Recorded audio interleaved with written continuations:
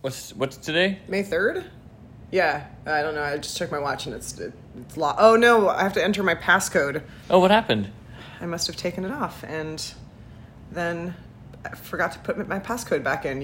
How would you rate that feeling?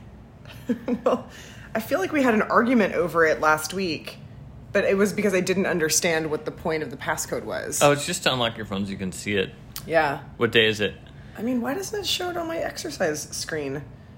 Tuesday, May 3rd. Welcome to 3-Minute Review.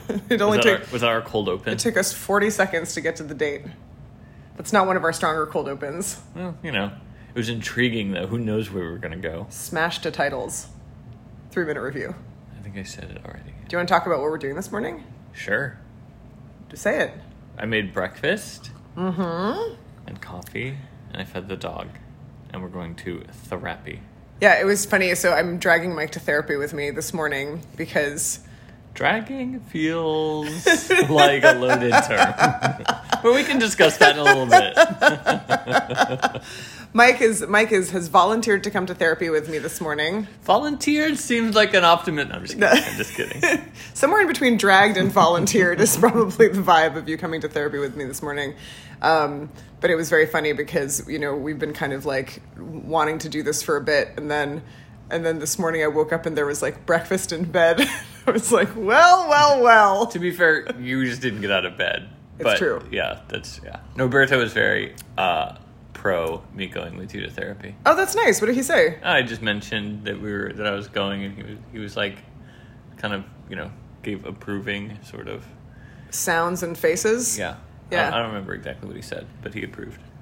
I'm excited to see if my therapist can start to blow dry the ice castle around your beautiful inner mind.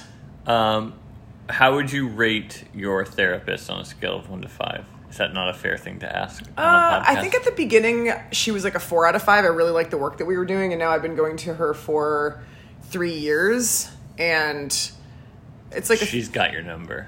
She's got my number, and sometimes I feel like we kind of retread some of the same stuff, but I think that one of the things that I'm wondering about myself is, do you even need therapy? Am I perfect now? Did I win? Did I win therapy?